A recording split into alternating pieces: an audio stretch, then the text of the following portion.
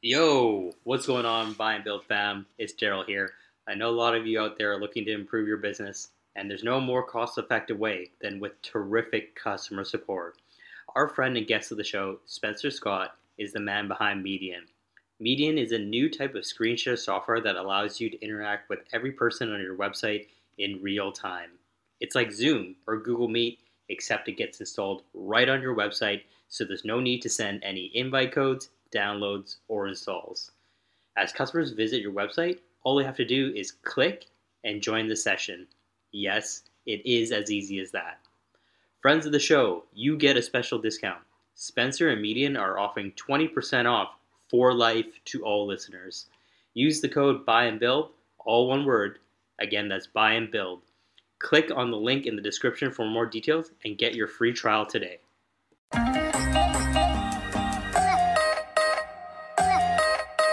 Welcome to Buy and Build, the podcast about buying a business and building in public.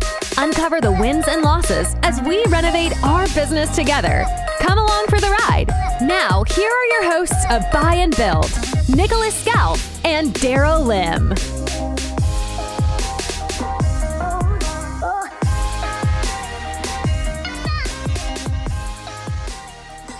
What's going on, everybody? It's Daryl, your boy here from Buy and Build, here with Nicholas Scout.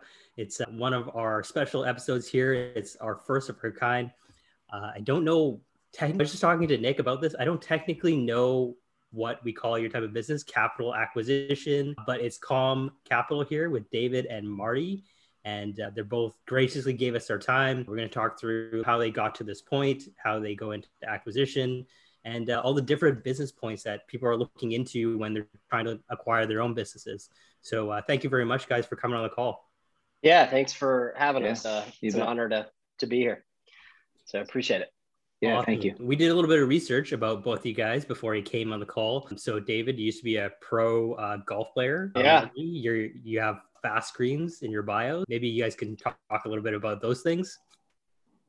Yeah, I mean that kind of goes maybe a little bit into how we met, but yeah, I played college golf and had a little bit of success and thought I would try to turn pro. So I turned pro, raised some sponsorship, and then quickly ran out of talent and sponsors and didn't make it very far, but I played and went to Q school and I did mini tours and that type of stuff, but I still love to play. And I was actually on the mini tours. And back in the old days when CDs were what we used to listen to music, new CDs came out on Tuesdays. And so I would hit up the local Best Buy and record stores on my way out of town for an event. And I was probably wearing golf shoes. I'd just come for practice or whatever. And Marty was in there doing the same. And we just started talking about golf. And a few years later, he's in my wedding. And a few years later that we started building businesses together. So that's how golf fits into it. Yeah, you were wearing golf shoes in Best Buy. I thought that was interesting. And so I commented on it. And then we've been friends for 20 years now. David's background is in marketing and design, and mine's in software engineering. I wrote code probably from about 95 to 2010-ish or something like that. And then started getting into product leadership and leading dev teams and recruiting and talent and just putting teams together to build products, and kind of went the entrepreneurial route for myself in about, 2014, 2015, and have done all that all along with David and some other partners. Nice. That's pretty amazing. I think what I really like about your guys' partnership the most is it kind of parallels with Nick and I's partnership. While we do host a show, Nick is the developer and I'm the business marketing sales guy. So it's almost like we're pretty much the same type of partnership. So I think like anything that you guys say in this call, we can probably learn a lot from. And that's what we're trying to do. We're trying to network with people and give people as best information as they can, because the space is kind of fairly new. Yeah, anything that we can provide some light on, we want to try and do that. Cool. Yeah. Great. Yeah, that's very similar. I have a golf related question for you guys. Do you think it's underappreciated how much golf is like a mindset game, right? Where it's, if you just whiff it, you have to reset. Do you guys have like a protocol for resetting, and do you kind of carry that over to business too? That's good. Absolutely. To use the quickest one I'll look at, or that I'll kind of reference, I had a golf coach and I still do. And it was always about staying in the present, not managing expectations, managing nerves, realizing that all those things are good, but not to try to control them, but to kind of embrace and let them play out and learn how to deal with the flux. And then, yeah, so that's kind of, so specifically to your whiff question, it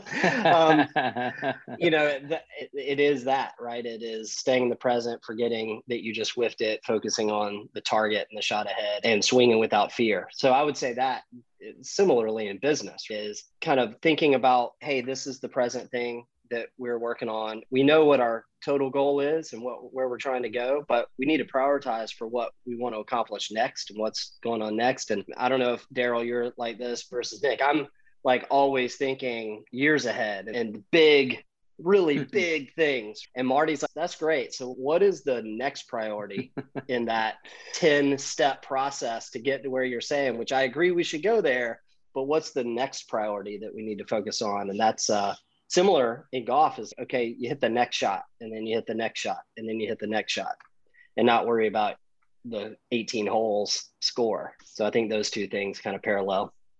Yeah, I would say too, like the other big thing that I learned from David's mentality in golf, and I think it applies to a lot of things, is when you have hit a bad shot or made a bad decision or done something in business or whatever, try not to make compounding mistakes. So if I hit it in the woods, let's focus on that already happened. Let's get back in the game and get to a position of strength again versus like just hitting it further into the woods, just compounding bad decisions or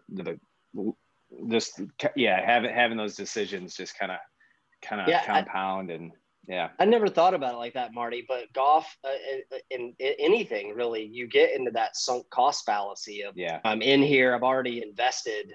I'm vested. I'm like into this. I'm going to get out through that really small percentage shot, instead of saying, it's a business. I think similarly is kind of a law of averages, right? You hear about all the super huge success stories and you hear about the super huge failures. But what I love about what Andrew's doing with Micro Acquire and just even you referenced the My First Million podcast, some of that, it's what are these like average businesses that you can really buy or build? We're on this podcast, we're talking more about buying things because we think that's certainly easier than zero to one and we've done both. And so I think that's really interesting insight, Marty. Yeah, no, I love that because it totally makes sense. I'm just thinking about my own golf game and having PTSD right now, shanking that ball and just being like, you know what, I haven't played for a year and a half. Oh, right. But yeah, no, I totally understand what you guys are saying. Everything compounds. You don't want to go on tilt and be like, oh, I got to do this because of this happened. I have to overcompensate. You got to just stay calm, understand the moment, and then reflect on what the best thing is at that point in time. Yeah, I think another analogy along those lines, right, is when we really learned that in a recent acquisition is letting things play out. And let's say, going back to the golf analogy, right, you can hit a really bad shot early in the golf hole, and all of a sudden you hit a really great shot, and next thing you save par with a 10-foot putt or something, right, or have a bad stretch of a couple of holes. And then you go on a birdie streak and then it's a wash. And so I feel like letting things play out and not kind of getting into a negative spiral just because something doesn't quite go wrong the way that you thought it was supposed to go. And is a just resiliency, right? And that persistence, I think, is important. I feel like I need golf lessons from you guys because you guys are hitting birdies. I definitely need not from me. Yeah. So we want to ask you kind of this whole partnership that you guys have going on, and just for everyone on the call, you guys have, 10 businesses that you guys own? Mm-hmm. That's crazy. I can't even fathom owning multiple businesses right now, like 2 or 3, and you guys got 10. How did this partnership form in the first place? And like, how did you become that company that started acquiring more businesses? Yeah, so I would say it was pretty organic, right? So David had started some marketing design businesses. I had partnered with some other guys on software businesses. So we started in consulting services firms.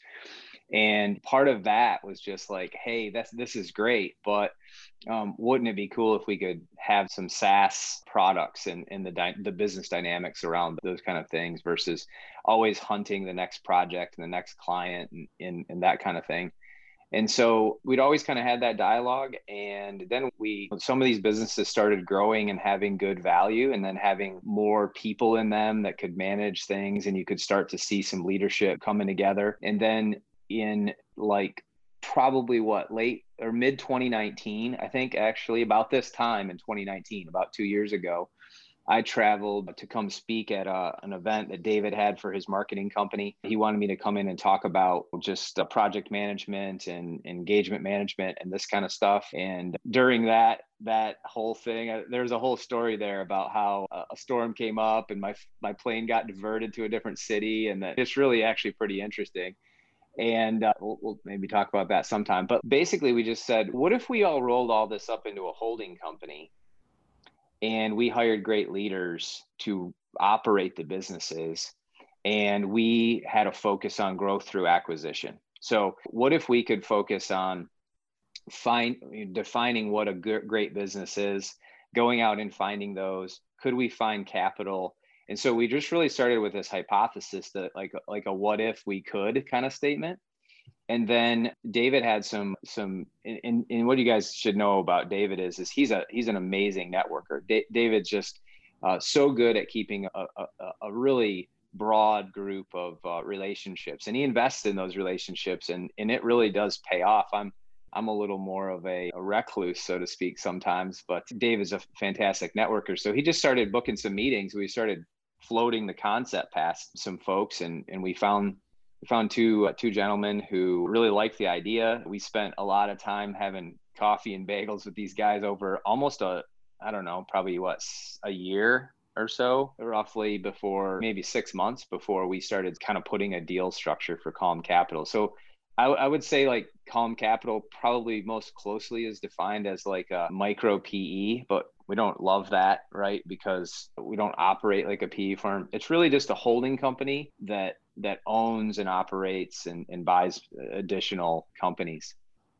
Yeah, I'd say it's like a micro PE meets family office kind of idea. Yeah, buy and hold, but look at all the ways a deal could happen, and no deal is the same. No founders are the same.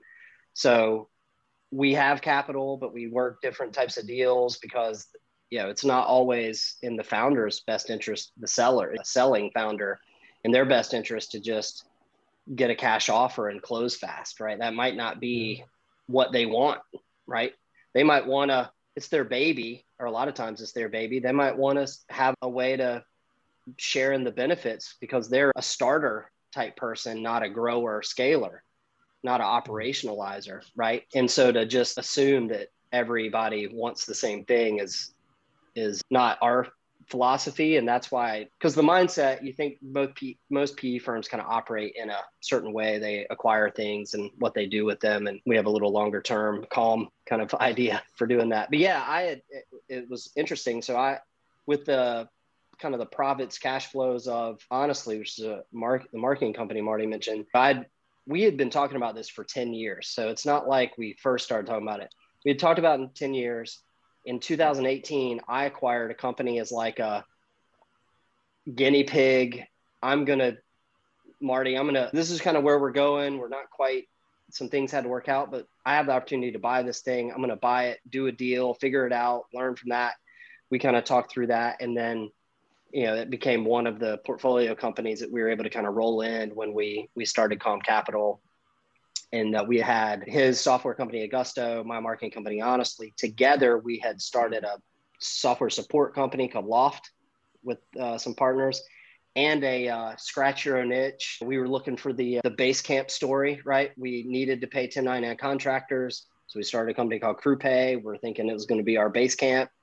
Of course, I don't know if you can say those words right now, but we thought it would be that, and it didn't, but it's still around and kind of has customers. So that was kind of the lead up to starting Calm Capital. And we just said, hey, let's do this. And one of the folks that was kind of mentoring us that had acquired and invested in a lot of stuff that Marty had mentioned, we kind of pitched this idea, and they said, we'd love to have a minority passive, not really passive, but a minority, not high mental energy way to participate with you guys in that. And so they've been really helpful in kind of coaching us as we think about all the ways to do deal structure. Because I think there's a lot we can learn from traditional businesses and old school businesses that have been buying and selling each other for decades, that oftentimes in the like cool SaaS space or software space or creative space, product hunt world, those things aren't even mentioned because people that are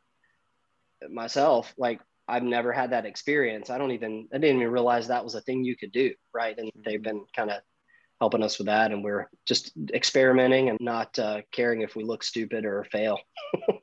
Yeah, I think it's the biggest thing is we know what we're trying to accomplish. We know enough that we just get started, put one foot in front of the other, but we also know that we don't have finance backgrounds or investor backgrounds or anything like that, but we're pretty good at recognizing what's a good product or what's a good business or we can read income statements and balance sheets and see kind of and cash flow statements. And we understand kind of what's going on there. We feel confident we can find great people, which is the core of every one of these things, right? Whether they're full-time or contractors or agencies or whatever, we have confidence we can identify and find good people. And I think that's huge.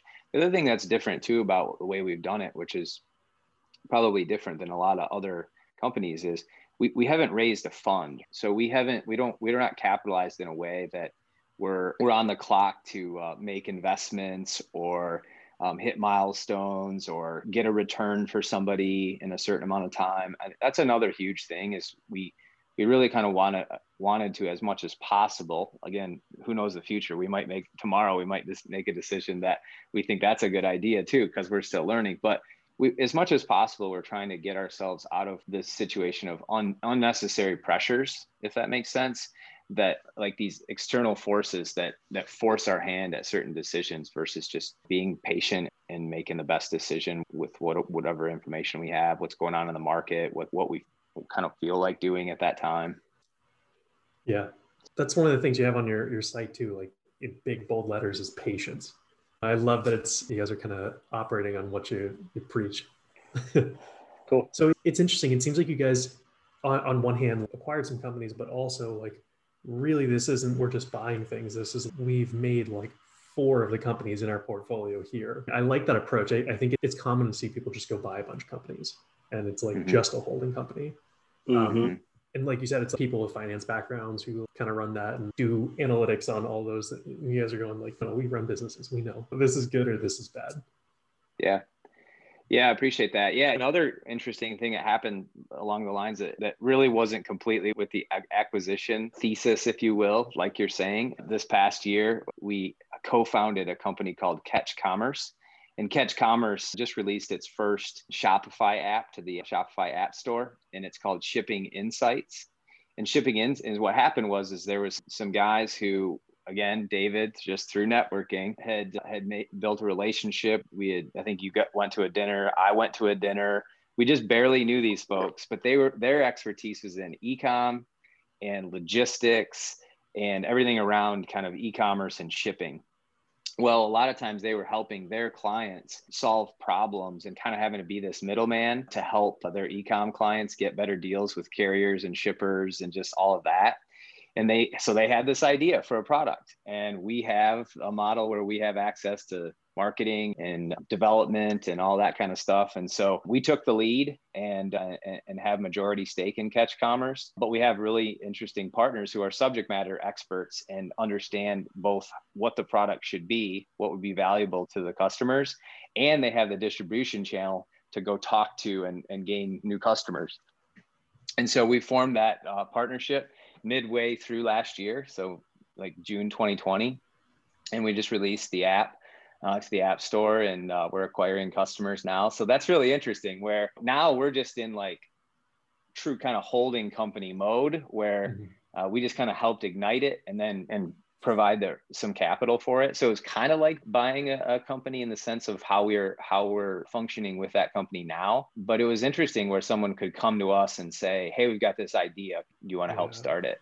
So that was kind of unexpected that happened last year, but we thought it was a good enough bet. So yeah, you guys are going to become incubator soon, eh? I don't know. Who knows what we'll become? We're winging it. Nice. Do you have like a core criteria for acquisitions? Because it seems like a lot of, like you said, like how you feel. Like if it looks good, does that feel good? Yeah. It's like, go ahead, David. Yeah, it's part gut, but it's simple businesses that have simple business models, really clean finances, and Daryl, you being on the sales marketing side, like I can see how, like I'll look at it and say, oh, I see how you have customers, right? How you get them, how you keep them. I see that you have some messaging or something that, you know, has a place to go and has some legs. Marty can kind of come in and make at a high level that the technology is organized in a way that it can be maintained and built upon and is going to sustain growth. And then it's just, is it simple? Could it be around for a while? Could this be around for a while? And to what Marty talked about previously, is this a business that we can acquire in a patient way, right? Like that we're not going to get in a bidding war. We're not going to get into some sort of like sense of urgency or FOMO or anything like that. So that's one end. And then is the business, can we be patient with it? Can it just grow 1% a month? It doesn't have to rocket ship, the hockey stick growth. Is it profitable? Of course, right? Does it turn a profit every month? And then is it purposeful? And that kind of goes back to the marketing side. Does this solve a real problem? Does this have a purpose in the market for its customers? So that at a really high level is our criteria. And Nicholas, if you had asked me 6 months ago, I would have given you a dollar amount, but we just acquired Wave and it was 2 times more than we thought we were going to spend on our next acquisition. But it checked all those boxes. We really like the founders. And we said, if these smart people keep telling us money's the easiest one, then let's see if we can work out a deal for this to work. And it happened. So I'd say that would be the criteria there. Yeah, it's funny because so in the fall, kind of segue into that a little bit, is in the fall of last year, we were ready to buy another business. So we had bought a WordPress themes business I think we closed on it in early June or May last year. And we hired a operator. Actually, he came in and put in capital alongside of us, which is interesting too. So we're not opposed. We don't have to own 100%. If we have somebody who wants to manage the business and they would like some skin in the game, we'll open that door if they want.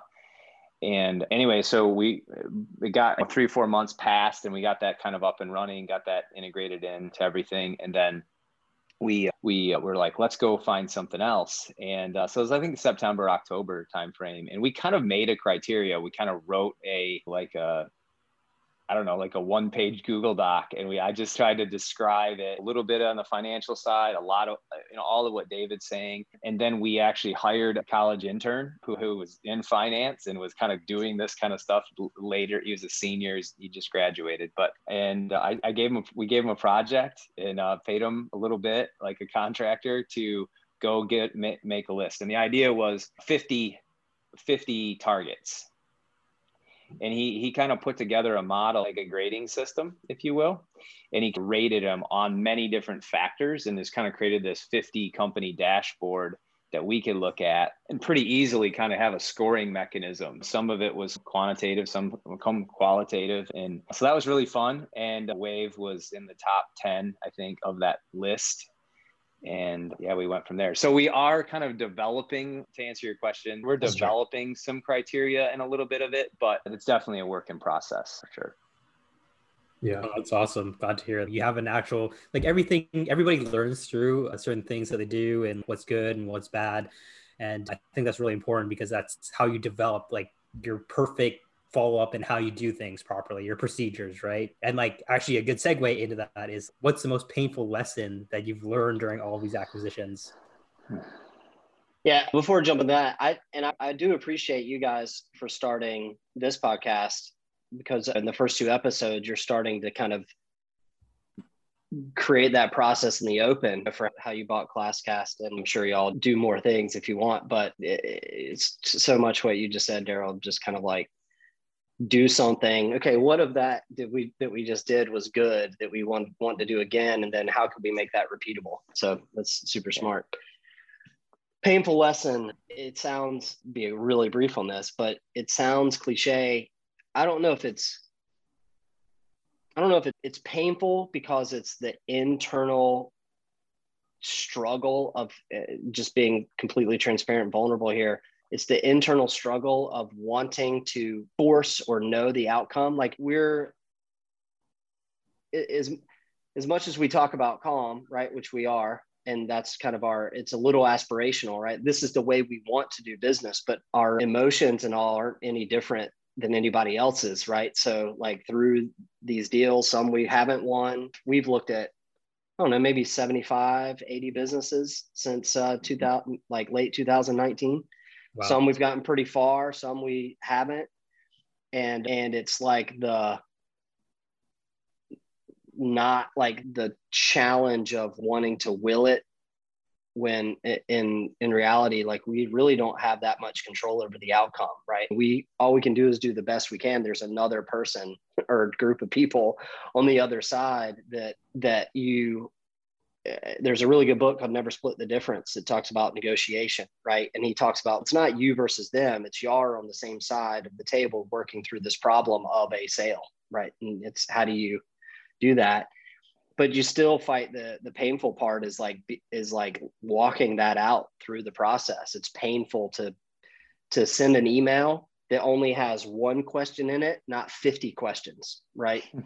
Right. It's painful to have something out there, be waiting to hear back, right? And you're wondering, going back to the golf analogy, like your mind's going in both directions of, oh, they're going to come back and say, why don't y'all just have it? And all the way to get away from us kind of thing, right? Like it's painful to just kind of be through the process of the acquisition because there's so many unknowns and you have so little control over what happens. That, I would say, that's my painful lesson, but I'm still learning, even having done this a few times. Yeah, my answer is the same, Daryl. I think patience, right? And just letting go and not realizing that you're not in control. When we just did this wave deal, there was no broker involved. We did it completely direct. And via Slack mostly.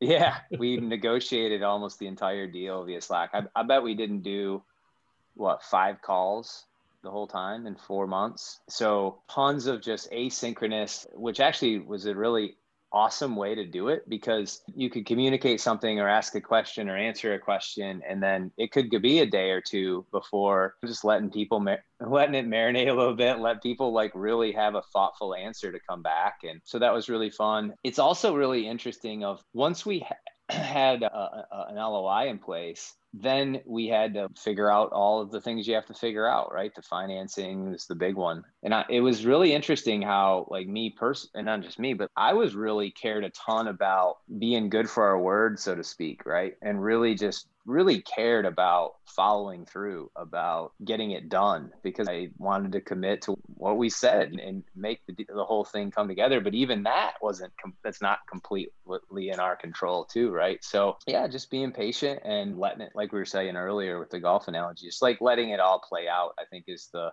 biggest lesson. And also just like how it was such a better deal. It was such a better deal because of the approach we're describing. Better for everyone. I don't just mean Calm Capital, right? Like it was a better deal for David and I personally. It was a better deal for Calm Capital as a company. It was a better deal for the founders overall and the new LLC that purchased the asset, so to speak. And we brought in one other investor alongside, and it's going to be great for them as well. So that was just a great lesson, right? Is around the importance of patience. I remember one time where I'm like, okay, David, we found a great company. We've put together a great deal, but the final mile, we just can't control every aspect of that. And if, this thing's either going to come together or it's not. And we're glad it did come together. But if it hadn't, for some reason, we felt good about. We were at peace with it. Yeah. Yeah. We did what we could do. And I think just learning those kind of things, and maybe other people that have an investor and finance background that have done this more or been schooled in it and somehow know these things already about how to have all this patience and let go of the anxiety and all that. Maybe that's true. But for me, I've had to learn it a lot. No, I think that's a great lesson for any entrepreneur. Like, trust in your process, go through the motions, and just let things happen. And I think I'm sometimes guilty of not being able to be patient, just being like, hey, I'm going to throw every marketing thing on the board and try and figure out, and let's go, let's figure this out. I have a timeline. But I think you're right. Like, sometimes you got to sit back and just be like, okay, I've done this. What do we need to do next? Take a breath. Yeah.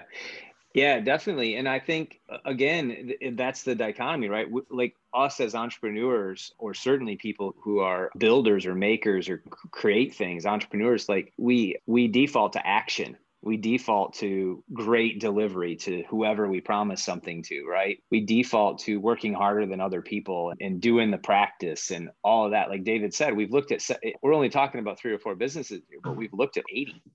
So there's all of those reps that you get in, and you get in that mode of action. And sometimes what we're learning is that the action you need to take is waiting. And that's just part of the process. And that's a thing to do, if that makes sense. That's like a to-do item. Wait. Yeah. That's like a motivational quote. Right. Just wait. Go for a walk. That's the other thing is we've gotten our steps in, haven't we, David? I've walked. We put our many AirPods miles. in and go for a walk. Just get away from the keyboard. Yeah, tens of thousands of meters on the water rower. Go. I don't know if you guys do any like sports betting, but they call it the sweat, where it's kind of locked in my lineup. Yeah. Like, Masters are going to go this way. This guy's going to win in 3 days. Is that that's probably like crypto these days? Then that's probably the same kind of thing. Yep, that's exactly how I feel about it. Right. Oh man. So you kind of alluded to this a little bit earlier. Do you have like central operations for some of these things? Are you like taking advantage of economies of scale for advertising or marketing or things like that? Yeah, I'll let Marty answer. He is the best operations minded person I've ever been around. I'm going to make a mess, and he organizes it into repeatable processes. Before I turn over, I will say, as a whole, the businesses run autonomously. So no one, again, not to dog on PEs, because they do have a place, right? There's some really good PE firms that do great things with the companies. But our understanding of that is a lot of times they're not necessarily forcing, but it's you kind of enter into this system so that you can achieve these maximum operations of scale. For us, it's more about making, I'll let Marty kind of talk a little more in depth, but it's more about making the things that we can operationalize available to the companies, but it's not, the leaders lead the companies. We don't say, hey, use this over here. It's once you kind of come into the Calm family, you have access to everything, but you don't have to, you're not forced to use it, kind of thing. Yeah, it's a decentralized approach for sure. The biggest thing is we want each of these businesses to stand on their own 2 feet. So from their books, their operations, their leadership, their staff, the vendors that they use, they need to be good business in and of their own right. They each need to be profitable. They each need to be figuring out how to grow 1, 2, 3% month over month or more. But they need to really be good businesses all on their own. And so, like David said, so for example, all the businesses have their own manager or managers who run them and operate them. Then they obviously, because we have services businesses, they may use Augusto for custom software or Loft for software and customer and user support, or honestly for marketing and design and growth. So we make those things available, but we definitely don't mandate it or anything like that. There is a lot of synergies there though. And to your point of economies of scale, there's some easy buttons for people to push. I would say the other thing that we did this year,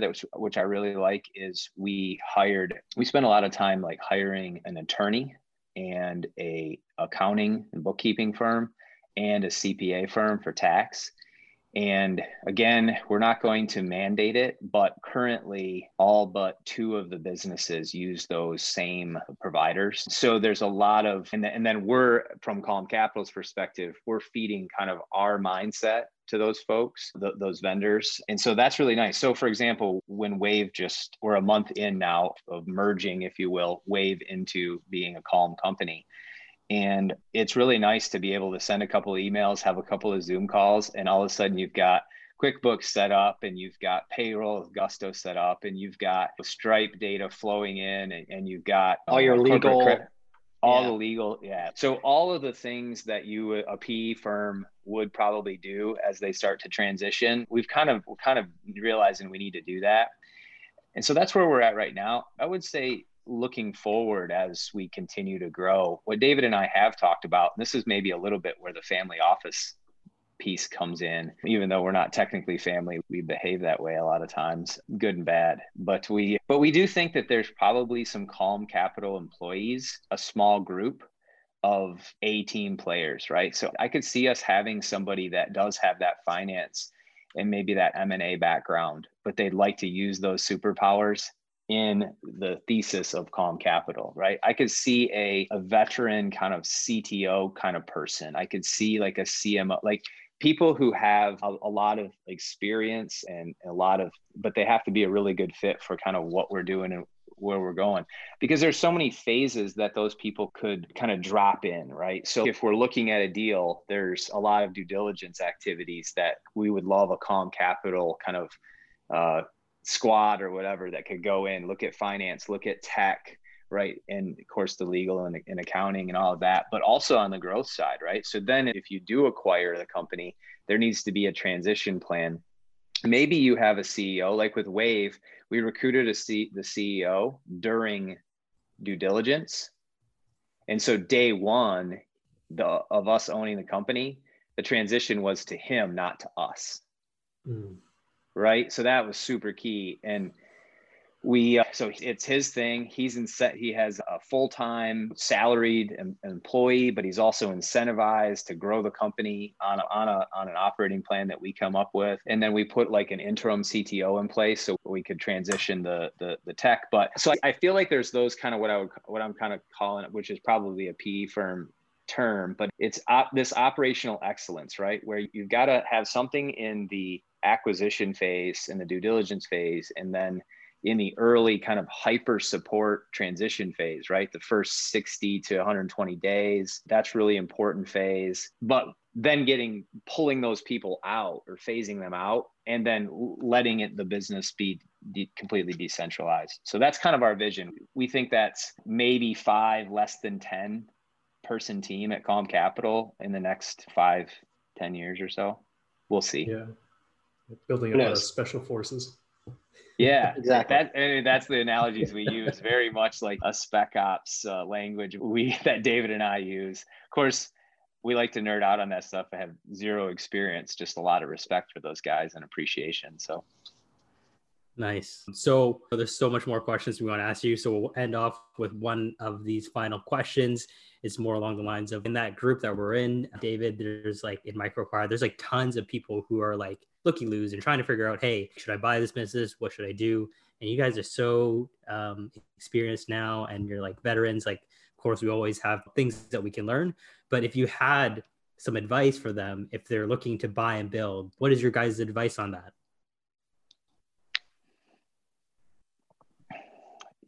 Between the two decision between buying and building? Most of the people on the board, they're going to buy and then they're going to go build. So is there something that you would suggest in the process? Should they do an audit on the website? What can they perform on the website to make it better? Or what do they see in the future? What do you guys look for?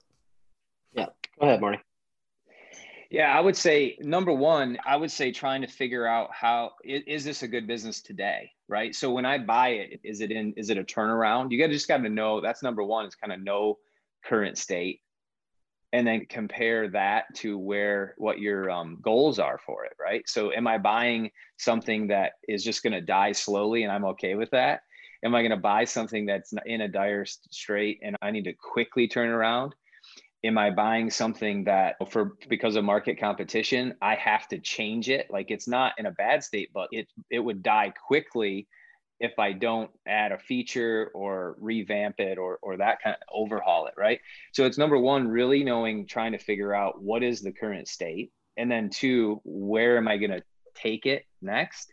And then the big question to asking yourself, and at least in our opinion, is, am I up for that? Because no matter which of those things, it's going to take that work. And either I need to fund that work, which takes work to recruit the person who's going to do it, or I've got to do the work myself in a bootstrapping way. Then you really got to just be up for that challenge. Meaning, just because we're buying things, it's not magic, right? Like, it still is going to take the good practices and work and consistency. It's going to take some luck, right? Timing kind of luck. That's what's going on in the world and the market and everything. So that's my advice, is really try to figure out what is the real current state. What am I going to do with it? And ask yourself, like, how am I going to actually do that? And who's going to do it? And those kind of things, just normal business stuff. Right. And that's my 2 cents. The only thing I would say is, after that, then don't worry about the money and the terms and the asking price. If you find a good business, start a dialogue and see where it goes. The first business we bought, or one of the first businesses, this one that I bought back in 2018, the asking price and where we landed was so far off, and I ended up only having to come out of my own pocket $1,000, and it was making $5,000 a month in revenue, right? Yeah. I was able to finance it with some debt. The loan amount was a third of the free cash flow, and it just. But looking at it on the surface, I was like, I do not have this much money in cash to buy this thing, but I know I knew the current state. I knew the market. I thought I had a good plan for how to grow it.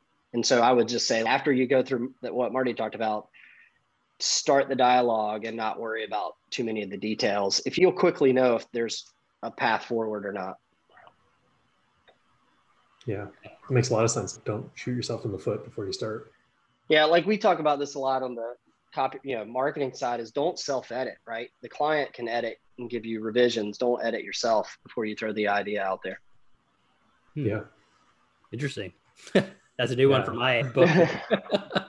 You can tell both of us have the gears turning here. Yeah, thank you very much for coming on the call, guys. Really appreciate it. Actually, would love to have you guys back on the call again.